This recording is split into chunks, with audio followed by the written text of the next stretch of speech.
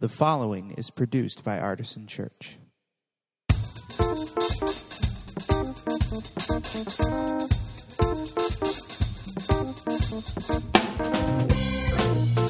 Welcome to the Artisan Church Podcast, a weekly broadcast of Artisan Church in Rochester, New York. To learn more about Artisan Church or to support the ministry, visit www.artisanchurch.com.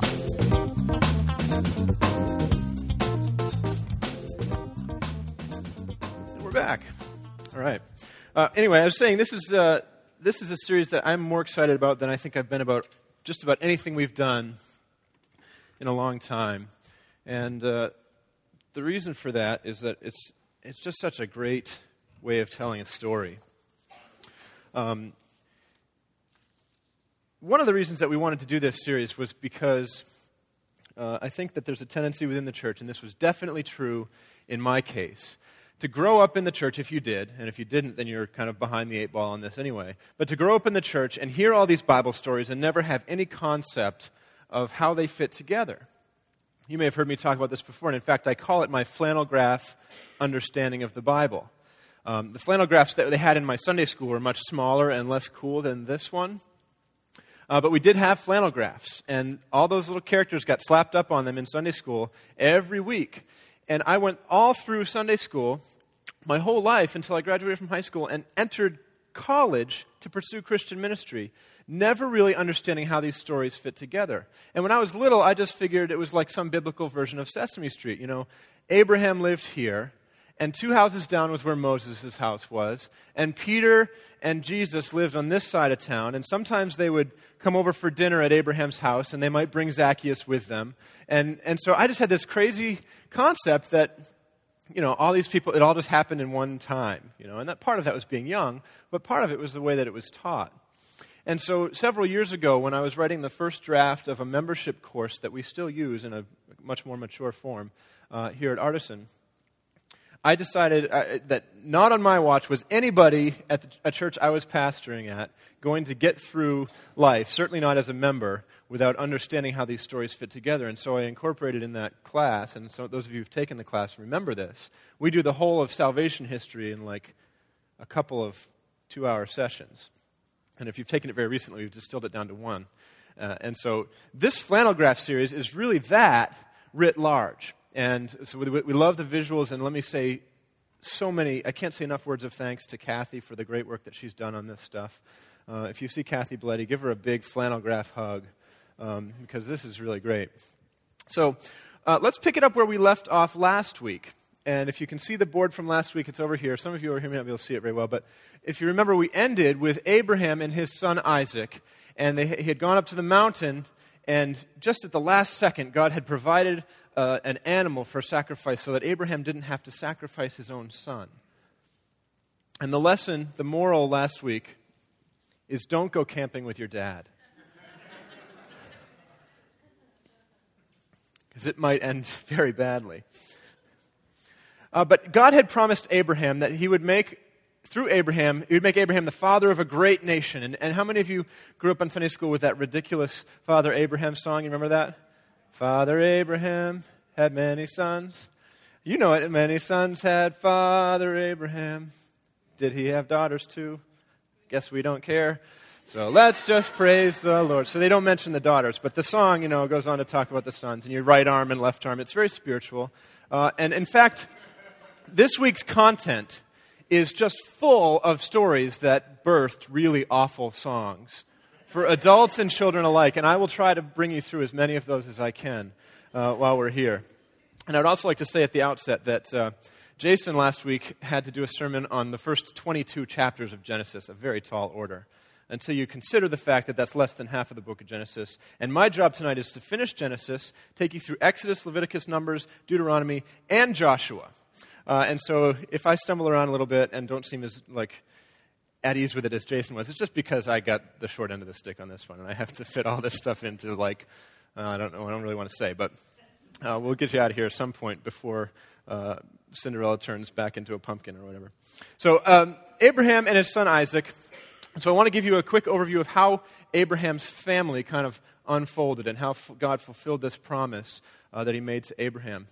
And through it all, we've got the hand of God continuing to lead through the good and the bad.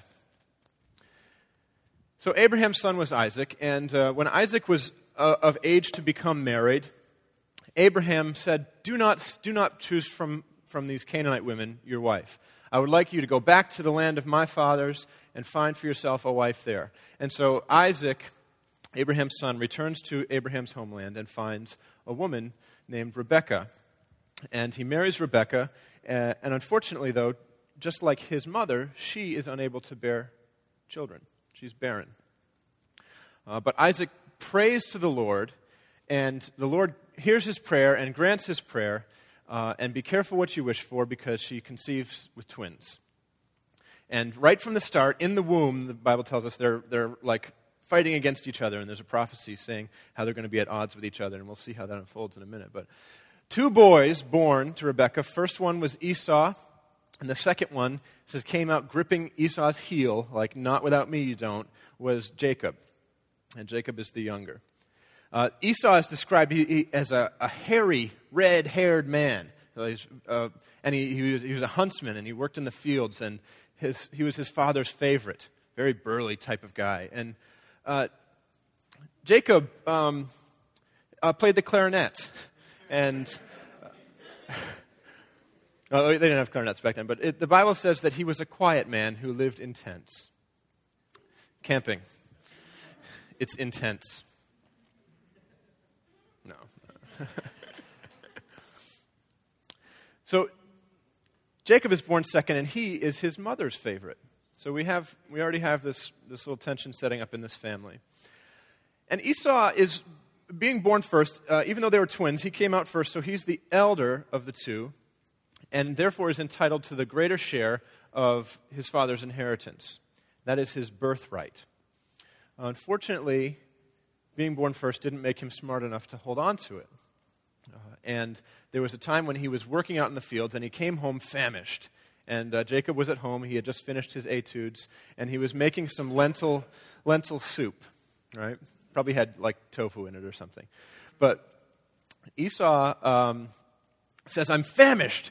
Give me some of that red stuff, he calls it, this stew that Jacob had made.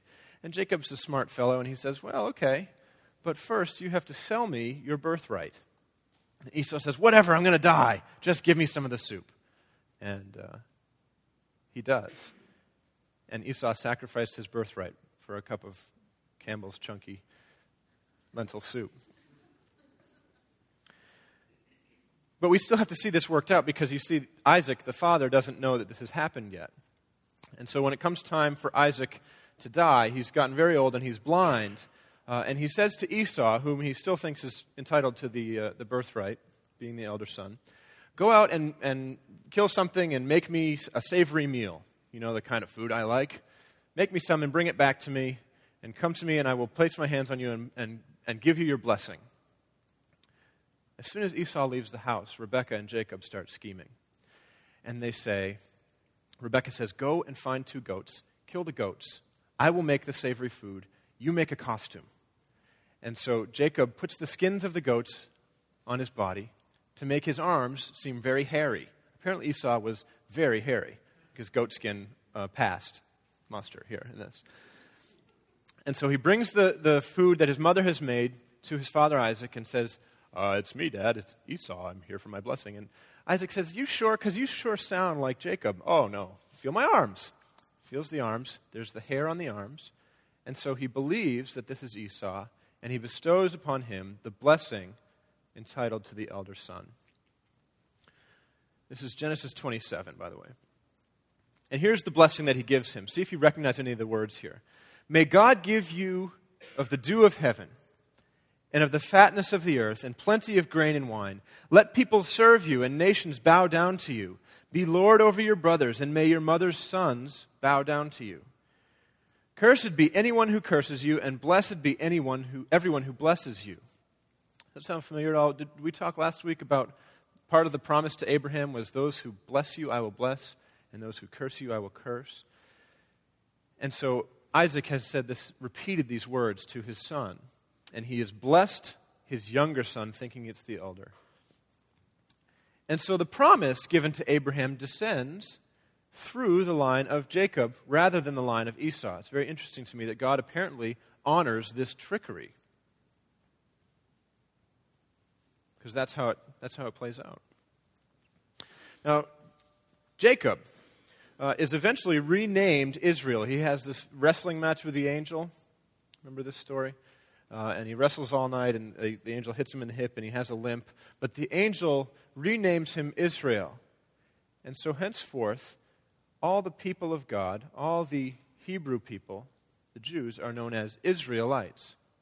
And when you hear somebody say, quoting this passage or saying the God of Abraham, Isaac, and Jacob, this is what it means. The Israelites descend through Jacob.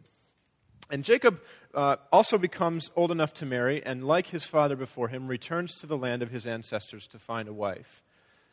And in that land, he actually meets his mother's brother, Laban. And Laban has two daughters, Rachel and Leah.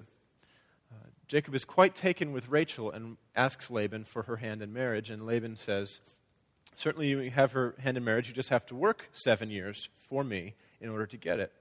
And so he does. He works 7 years. They have a wedding feast, and apparently Jacob has too much champagne because he does not realize that when he goes to the marriage tent, Laban has sent Leah, not Rachel. And Jacob doesn't realize this until, how should we say this, until it's too late? Does that make sense? Am I being clear enough? I know it's M for mature and all, but the next morning he does figure this out, and he's furious, and he says to Laban, "You gave me the wrong woman." And Laban says, "I know. She's older. We had to marry her first. But if you would like to marry Rachel, just work another 7 years, and she's all yours." And so she must have been very pretty or had a great personality, or probably both, because Jacob is willing to work another 7 years. And so 14 years after he leaves his family, he returns from the land of his ancestors with not one but two wives, Rachel and Leah.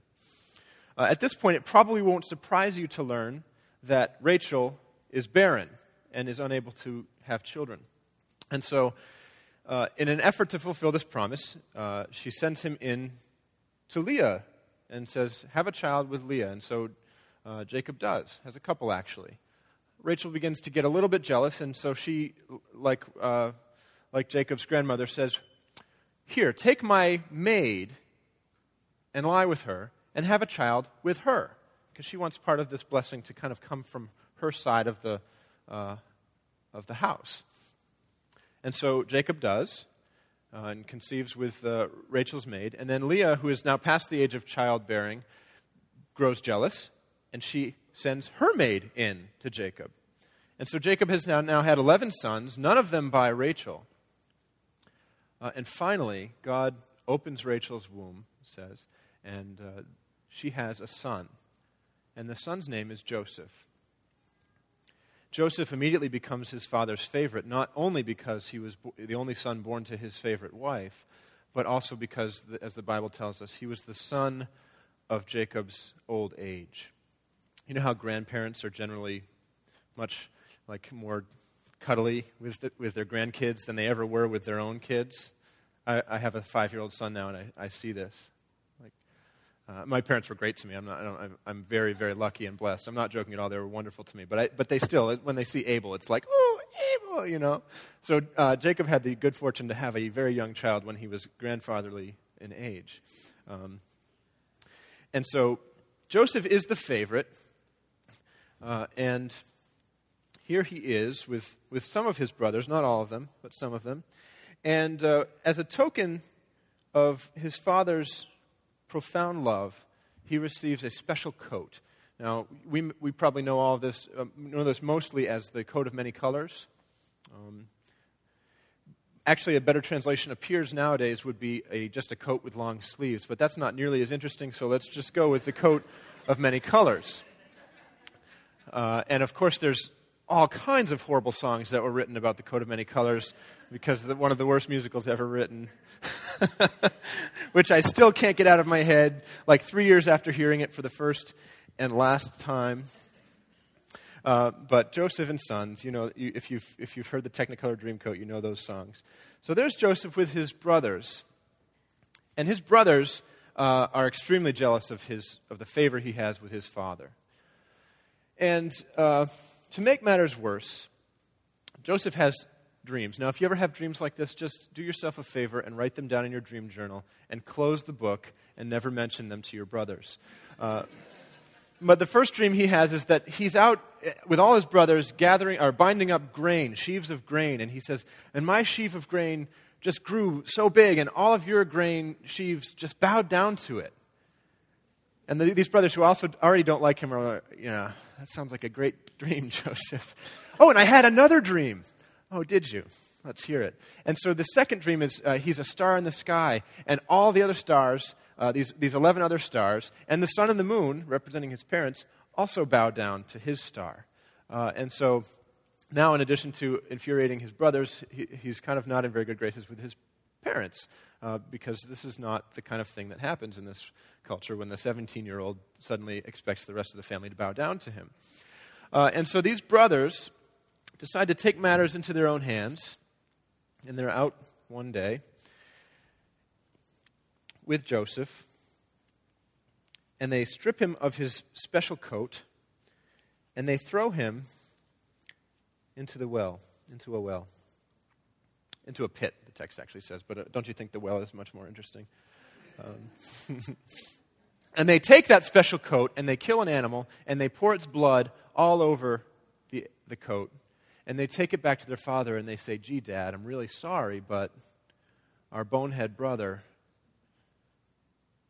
has died.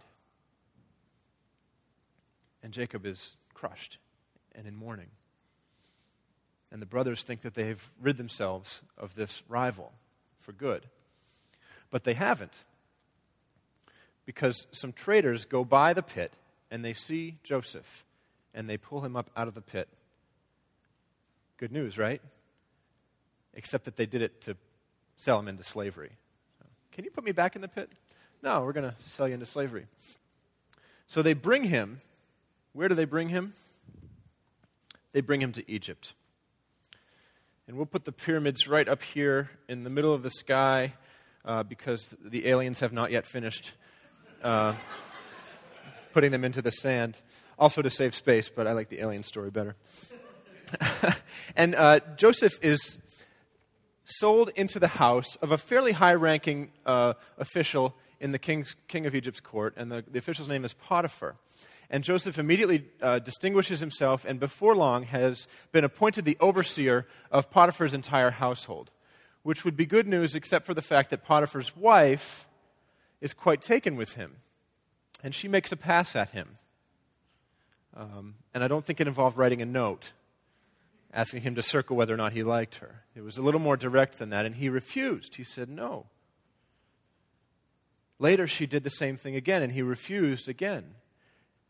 And now she's not only amorous, but dejected. And that's a bad combination. And she grabs him by the robe, and he immediately flees the scene, leaving his robe behind. And so when Potiphar comes home, she's got his robe, and she says, do you know what that Hebrew you brought into our house has done to me? I've got his coat right here. I bet you can read between the lines. And Potiphar reads between the lines, not to the truth, but to what she wants him to believe about Joseph. And Potiphar has Joseph thrown into jail. Now, while he is in jail, he meets two servants of the Pharaoh, of the king. And these two men have had dreams, and he interprets their dreams for them accurately, to the good of one and to the detriment of the other, because the one's dream was that meant that he would be executed, and the other's dream meant that he would be set free and returned to the Pharaoh's court.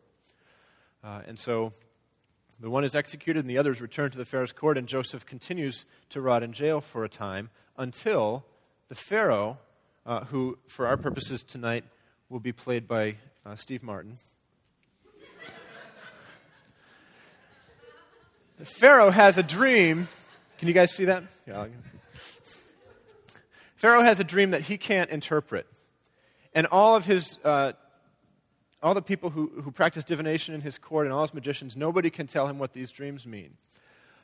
And until that servant says to him, when I was in prison, there was a Hebrew man who interpreted my dream. Maybe we should call him up. And so they call Joseph up out of prison. Pharaoh tells him the dreams, and Joseph interprets them correctly. Here's what they meant. What they meant was that Egypt was to undergo 7 years of plenty, followed by 7 years of famine. And he said, so king, you must store as much food as you can during the years of plenty so that you can tide yourself through and over to the 7 years of famine.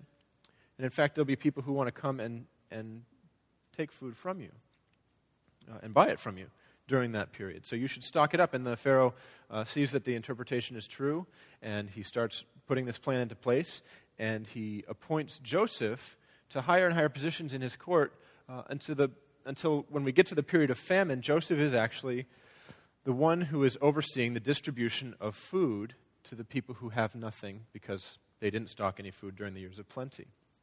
And who do you suppose came to the Pharaoh's court to ask for food but the brothers? Joseph's brothers come, and they don't recognize him, and it's kind of a fun story where they have some back and forth, and he tricks them and makes it look like one of them stole something. But eventually, this leads to the happy reunion of Joseph with his brothers and his father and mother. The reunion was happy for a time, and the family actually, because the famine had not yet passed, they decided to settle in Egypt. And so these 12 brothers, who become, by the way, the heads of the 12 tribes of Israel, if you ever hear that term, the 12 tribes of Israel, it's just the descendants of each of these brothers. And so they become temporary citizens of Egypt, which is all well and good while the Steve Martin Pharaoh is ruling the land, because Joseph has found favor with him. But after he dies, the new Pharaoh, who is this? Is this Yul, what's his name? Yeah, he's mean, right? He's like not a good Pharaoh. And to drive this point home even more, I had Kathy make a goatee for him. He's like the evil Pharaoh. You remember the evil Dr. Spock? Had a goatee? We'll see if that stays up. So the evil Pharaoh doesn't know Joseph from Adam.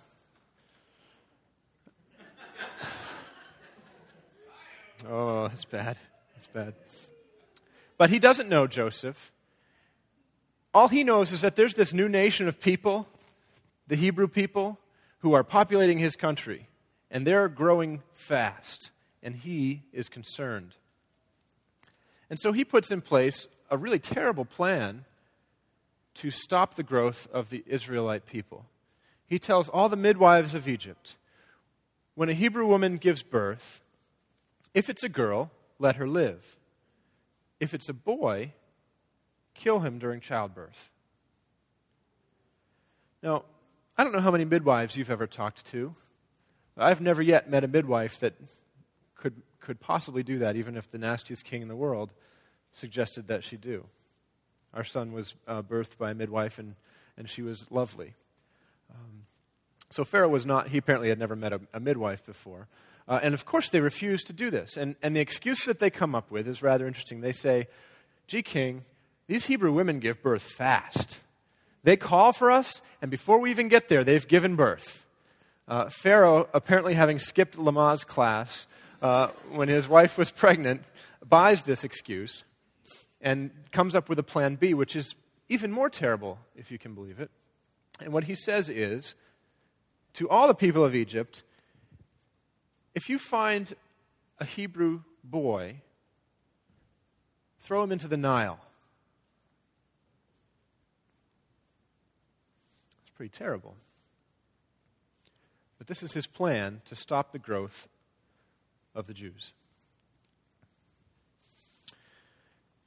And so in the midst of this plan, a man and a woman from the tribe of Levi. One of the brothers of Joseph was named Levi, and so these are Levites, which eventually becomes the priestly tribe of Israel, in part because of the story I'm about to tell you.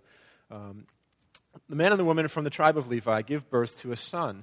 And the text is very funny here. It says, the woman, seeing that he was a fine baby, which is kind of funny because I've never yet met a woman who didn't think her new baby was, like, fine, right? But seeing that he was a fine baby and not wanting him to meet the fate of all Hebrew boys, made a basket of reeds and set him afloat into the Nile River. This was a long shot, to be sure, but it was probably better than the alternative. Let me go over here for a while so you guys can see better. I'm going to block your view now.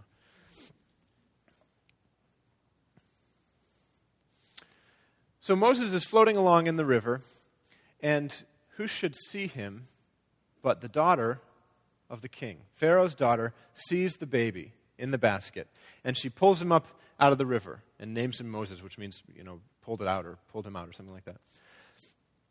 And who should observe this whole event but Moses' older sister? She's watching. And Pharaoh's daughter pulls the baby out and decides that she wants to keep the baby. And so Moses' sister, ever the opportunist, runs over and says, I see that you'd like to take this Hebrew baby for your own. Would you like me to find a Hebrew woman for you who could nurse the baby and raise him up? And Pharaoh's daughter agrees, and so Moses is taken back to his own mother to be raised until the time that he returns to the Pharaoh's court to be raised by the daughter of Pharaoh. And it's after he's grown to adulthood, young adulthood, that he sees an Egyptian man oppressing a Hebrew man. And his anger is fueled to the extent that he kills the Egyptian man and looks around to see if anybody's watching and buries him and thinks that he's gotten away with it. Until a little while later when he sees two Hebrew men arguing and he tries to get between them and stop them from fighting, and they say, what, are you going to kill us like you killed that Egyptian man? And that's when he knows that the story is out. And when word reaches the Pharaoh, Moses has to flee. So Moses is on the lam and goes to Midian. And we have Moses over here. This was, I believe, a few years before he became the president of the NRA. There's Moses with his staff. And Moses is tending his flock. And here's what it says. This is Exodus 3, if I recall. 3:1 through 5, I think. Moses led his flock beyond the wilderness and came to Horeb, the mountain of God. There the angel of the Lord appeared to him in a flame of fire out of a bush.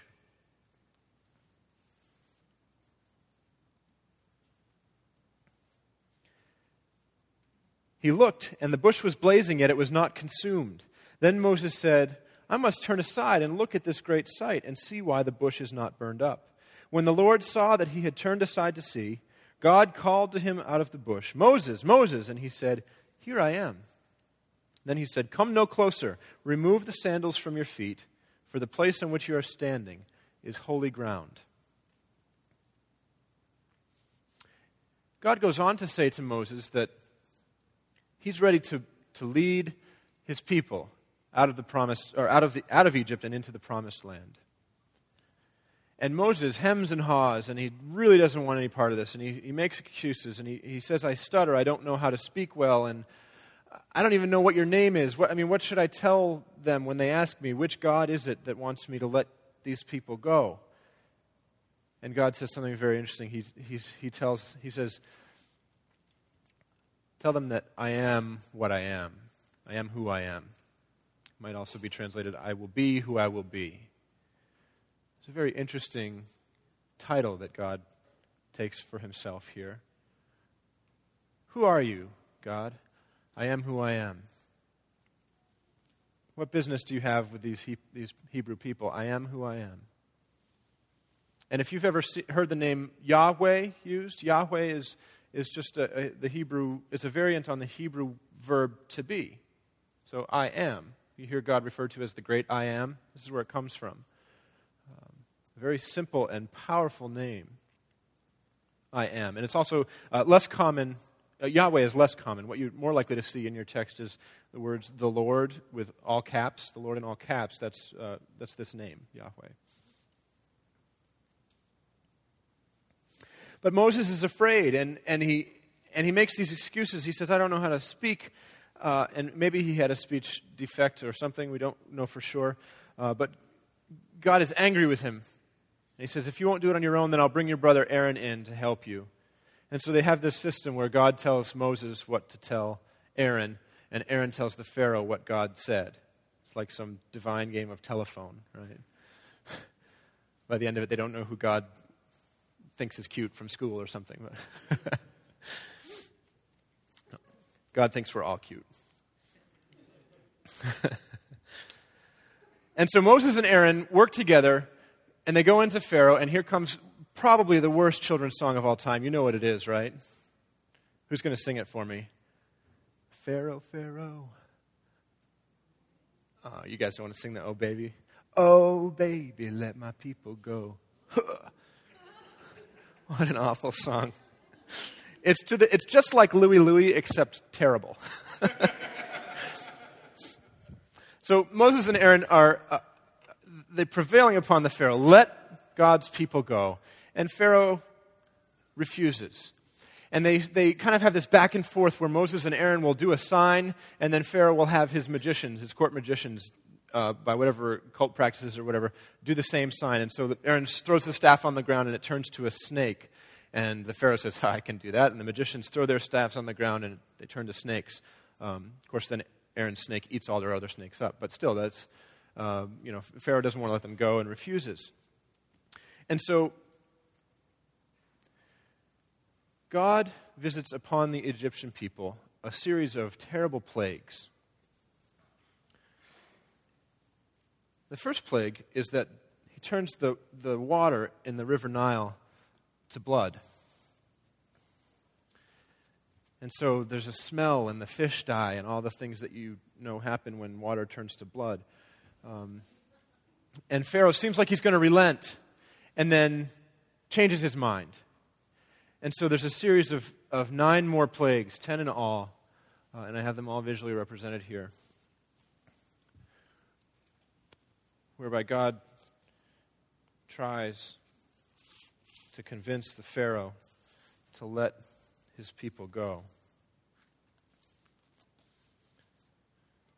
And so the first plague is frogs, and there are frogs everywhere. There's frogs in their beds and frogs in their pots, and not the kind that you make frog legs from. And they're all over everything. And the plagues continue with gnats and flies and mad cow disease, where all the livestock dies. Some of these plagues do not affect the Israelites, and some of them do. It's really interesting to see. If you have time sometime, go through and study this. It's Exodus maybe 10 through 12, and you can see how these plagues affect the Israelites sometimes and other times don't. And then painful boils that can't be healed on the skin, and hail. And if hail wasn't enough, also fire. It destroys the crops. And locusts that come and take what's left. And days of darkness where the sun doesn't show. And finally, the most terrible plague of all. God says, if you will not let my people go, I'm going to go through Egypt, and I'm going to kill every firstborn in every household, from the Pharaoh's firstborn to the firstborn child of the female slave grinding in the mill, and everyone in between.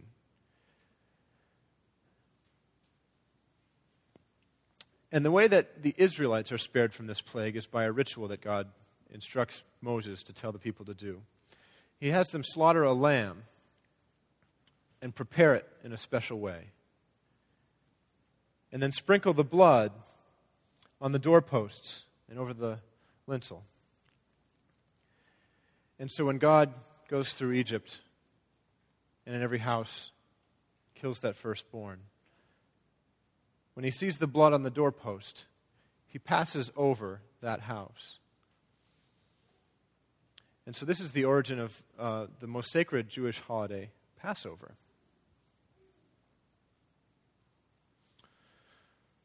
Well, this is obviously a terrible, terrible plague. And Pharaoh finally allows the Israelites to leave. He says, I do not want your terrible God here anymore. Take what you want and go. And the Israelites leave. It doesn't take long, however, before Pharaoh, who's a very stubborn man, decides that he doesn't want to let them go after all. And he pursues them for real with chariots. And I think that, I think it's 600 chariots he sends out after the Israelite people. And the Israelite people, having just experienced this, I think you would agree, rather shocking series of miracles and plagues, and being freed from slavery, the first time they hear the wheels of a chariot off in the distance, they start to grumble and complain. And this is a trend that we'll see for the rest of the time that we're going to cover tonight. Here's the first complaint. They say, was it because there were no graves in Egypt that you've taken us away to die in the wilderness? What have you done to us, bringing us out of Egypt? They're very dramatic. But God saves them from these pursuing Egyptians, and he tells Moses, stand on the shores of the Red Sea and place your staff, and the waters will part. And so they do. And the Israelites pass through on dry land, and the Egyptians in their horses and chariots, when trying to pursue them through the sea, the waters collapse on them. And the Israelites are spared, and they make it to the other side. By the way, we call this the Red Sea. It's probably the Sea of Reeds. It's another kind of translation mistake, similar to the one with the coat. But just like with the coat, we're used to the Red Sea, and it sounds kind of cooler, so we'll go with the Red Sea. But the Red Sea parts, and they come through on the other side. And Moses sings this song, which you probably can guess by now. We turned it into a children's song, even though it's fairly morbid. Do you know this song that he sings after they go through the Red Sea? I will sing unto the Lord, for he has triumphed gloriously. The horse and the rider thrown into the sea. Whoopee! Do you guys know that song? Did you sing that at camp? Good. That seems just like, woo! Why would we make 6-year-olds sing that? The church, ladies and gentlemen. So the people are in the wilderness. They've passed through the Red Sea, and we have a series now of stories where they complain and God provides. And they complain some more and God provides. And they complain some more and God provides. It starts almost immediately with their need for food. And hear this. This is like, I told you they're dramatic. Exodus 16:3. If only we had died by the hand of the Lord in the land of Egypt, when we sat by the flesh pots and ate our fill of bread. Remember how great it was in Egypt? For you have brought us out into this wilderness to kill this whole assembly with hunger. And so Moses brings this concern to God, and he provides for them, first with some quails, and then he provides this special bread that falls from heaven every night, and gives them this a certain way of gathering this. Every morning they were to gather just enough for their household, and if they tried to hoard any more, it would spoil. If they tried to get any for the next day, it would spoil, and they had to work every morning to get it.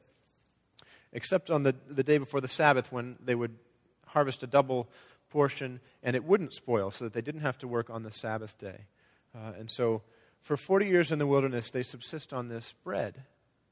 This was before the low-carb thing happened, and none of them got fat. But so he provides the bread for them, and not long after they had this sticky bread, you can guess that they started complaining about the lack of water. And so Moses says to them, they need water now. What should I do? And the Lord says, what you should do is go to the rock that I'll tell you, take your staff and strike the rock, and out of it water will pour, and they can drink the water. And so Moses does that, and water comes out. and they're satisfied again until the next time they get thirsty and the rock isn't there anymore. And they say, we're thirsty again. And Moses says, Lord, what should I do now? And the Lord gives them different instructions this time and says, this time, stand by the rock and hold your staff, but speak to the rock and the water will come out. But Moses is feeling his leader of God's people oats at this point. And he's angry with them. And maybe he thought it would be a more dramatic gesture to slam his staff into that rock like the first time. And so that's what he does, and the water comes out. And the people are given water, but God is very angry with Moses. And he tells him, you may have led my people out of Egypt, but you are no longer going to be the one to lead them into the promised land. And they're going to wander until you die. And so Moses has to prepare a successor to lead God's people. The other really famous story that happens in the wilderness is remember the story of the serpents in the wilderness? Have we talked about this recently here? A pestilence. These poisonous serpents come into the camp, and they are biting people, and everybody who is bitten by these snakes dies. And so Moses prays to the Lord and says, what shall we do about these snakes? And the Lord says, cast a bronze image of a snake and put it on a pole and put it up in the center of camp. And if anyone is bitten, he just needs to look to the pole and the snake, and he will be saved. He'll be made well again. And sure enough, that's what happens. And we would talk about this story a lot when we refer to it from a New Testament passage where the comparison is made to Jesus. And it says, just as the serpent was lifted up in the wilderness, so the Son of Man must be lifted up. And if you think about Jesus' crucifixion on a pole, a cross, but on a pole on the hill. And it's to him that we look to be saved, not from snake bites, but from our own sin. Unless you count that snake, in which case we might make that comparison. But so, the other thing that happens while they're in the wilderness is God begins to give more details about how his people should interact with him. And a big part of this it happens at Mount Sinai. And so God calls Moses up to the top of the mountain and says, everybody else must wait at the base of the mountain. And the clouds descend, and Moses speaks to God in the cloud on the mountain. And it's there that Moses receives the 10 Commandments. These commandments written on a stone tablet. There they are. They're not actually as big as the mountain, probably, but now you also see after the 10 Commandments are given, and I won't read those to you, but if you couldn't rattle them off from memory, maybe you should read them tonight. It's kind of an interesting little exercise. But you also see the beginnings of the full Mosaic law, because the Lord also gives Moses some instructions on how people should worship and how they should keep their calendar and what the social standards are for their community. And you get much more detail about that Mosaic law, which is more complicated than just 10 Commandments, in the book of Leviticus. And I told you we'd cover Leviticus tonight, and I just did. We just don't have time to go into all that. Now, but one thing I would like you to note is how these rules tend to expand as we prove ourselves unable to follow them. How many rules in the Garden of Eden? 1. Didn't do so well with that. How many rules on the stone tablets? 10.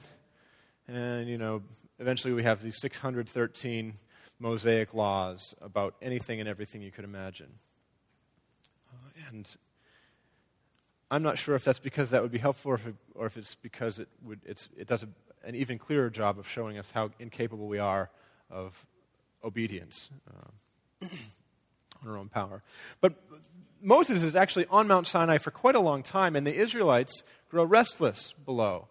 And, they've already proven themselves not to be the most patient people in the world. And so they say, we don't know if Moses is ever coming back. And they say to his brother Aaron, all the nations around us have gold and silver gods that they bow down to and worship.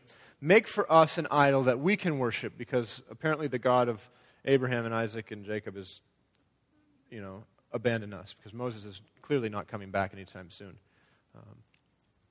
And so Aaron collects all their their jewelry and melts it down and makes this bronze, this golden calf. The snake was bronze. And so they're surrounding this thing and worshiping it and bowing down to it, just like their pagan neighbors.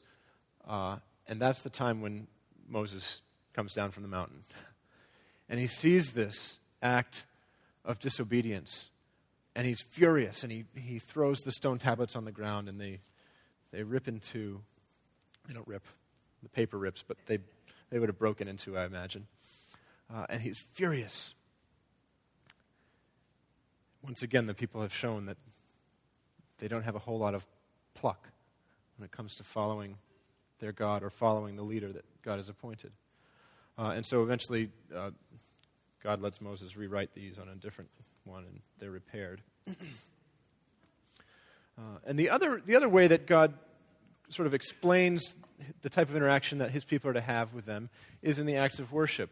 And so the first part of that is this, the Ark of the Covenant, which is a box, gold box, and it's where God's presence is localized. And there's very specific instructions about how it's to be made and what's to be stored inside it.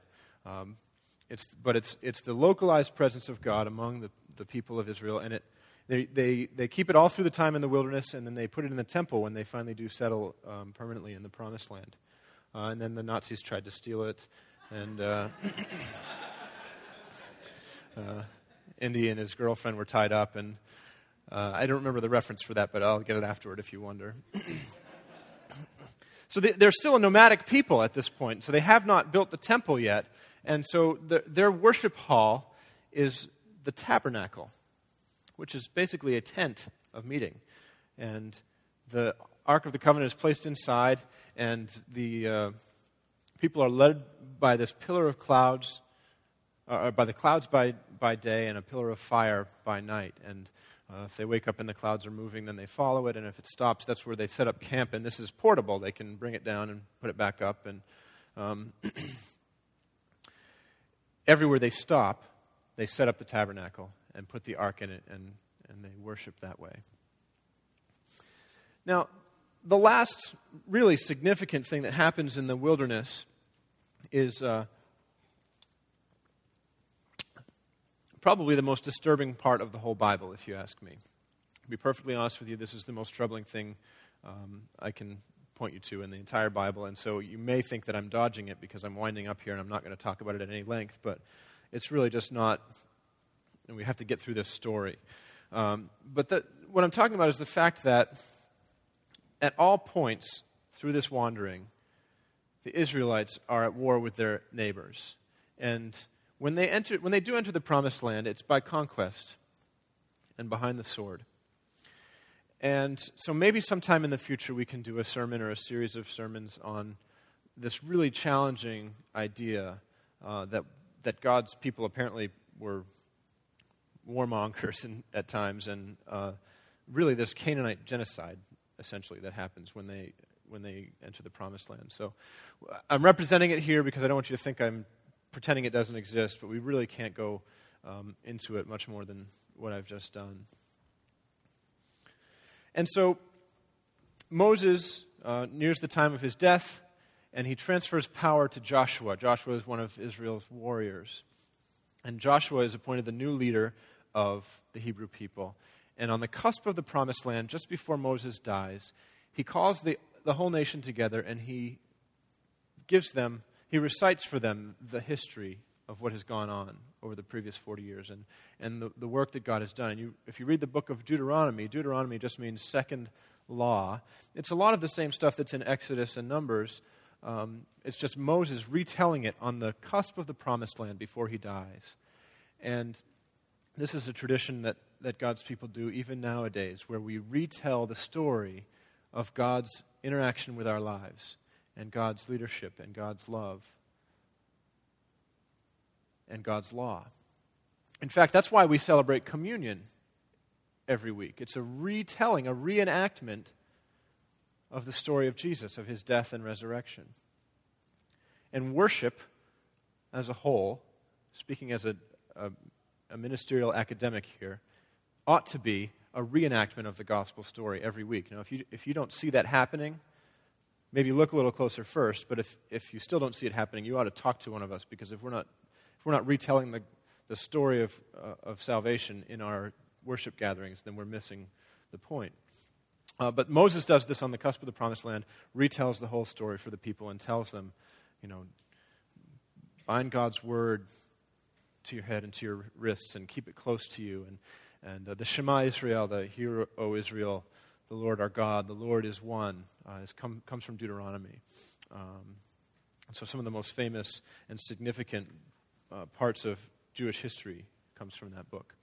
And so Joshua has taken leadership of the Israelites, and he leads them across the Jordan and into the Promised Land, where they conquer the people who are there, and they have finally arrived. After all these years and all this grumbling and complaining and all this provision by God and all this revelation from God, they have finally arrived in the land that God promised to Abraham when he said, I'll make of you a great nation. And they reside there, and Joshua leads them until the time of his death. And that's where we'll leave it for this week, because the death of Joshua creates a very interesting leadership vacuum for the Israelite people. And when we pick it up with week 3 next week, Jason will be speaking again, and he's going to talk about the judges and the kings and how this went well at times and not so well more often, and how people's just endless striving for somebody to be their king plays out. And you'll see that kind of come to its ultimate fruition when we get to Advent, which is why we timed it this way. So this is the story. Most of the Pentateuch, most of the first 5 books of the Bible, and very quickly the book of Joshua as well. Now you may have noticed that I didn't make any spiritual lessons, or I didn't have 3 points or any alliteration or anything like that for you tonight. And we did that intentionally because we want these stories to preach on their own. After all, that's what church was for these people. They would just retell the story of God. And so that's what we've tried to do in this series. That being said, I would like to make one very quick theological sort of observation, and it's this. Have you noticed throughout all of last week's stories and all of this week's stories how God works in and through his people in spite of their repeated desire and attempts to screw it up any way they can possibly imagine to do so? You have, forget all the screw-ups that happened in week 1, but just limiting it to this week. Jacob messing up the whole plan when he steals his brother's birthright. Or Joseph's brothers hatching that despicable plot to throw him into the pit. And he ends up in a foreign land, and God works through that. Moses, who doubts himself at every opportunity from the very beginning, hems and haws about his leadership role, and yet at the end of the story of Moses, he is described as the greatest prophet the Jewish people have ever known. The Israelites themselves and their nonstop complaining. Do you see yourself in any of these stories? Do you ever sort of take matters into your own hands because you don't think God's doing it right? Are you ever impatient with the way he's providing for you? Do you ever doubt that he could actually use you in the first place? Well, take some comfort in the fact that all of God's people have always done all of those things. And ultimately, that is the story of the Christian faith. That we, by our own power and strength and ability, can't be right with God. We can't make it right on our own. And it's in the death and resurrection of his Son Jesus, and by faith in that fact, that we are made right with him. And so I'm going to pray for us, and then I'll open our communion table. And if you would like to come take communion, we have an open table here for anybody who's following Jesus. If you would like to be part of the reenactment of his death and resurrection, I would love to have you participate in that. Just tear off a piece of the bread. We have 2 cups both wine and juice, whatever would be more appropriate for you and your family, and take that in remembrance, but also as an act of retelling that story. Let's pray. God, thank you so much for these stories that we have heard tonight, and for the fact that they're stories of gross imperfection, because that's the type of thing we see in ourselves every day. And we would pray tonight that by faith in your Son, Jesus, we would be made right with you. And we would be strengthened to do your work and to follow you, not by our strength, but by your grace. We pray these things in the name of your Son, Jesus, and it's in his name that we trust. Amen. Communion table will be open for the rest of our time tonight. We're going to sing a little bit more together. You can come whenever you're ready. And if you'd like to get up close and personal with the flannel graph after the service, you're welcome to do that too.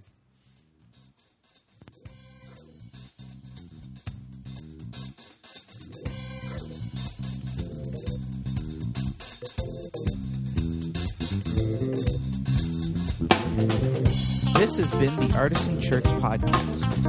To receive future podcasts, go to www.artisanchurch.com/podcast or subscribe on iTunes. Thank you for listening.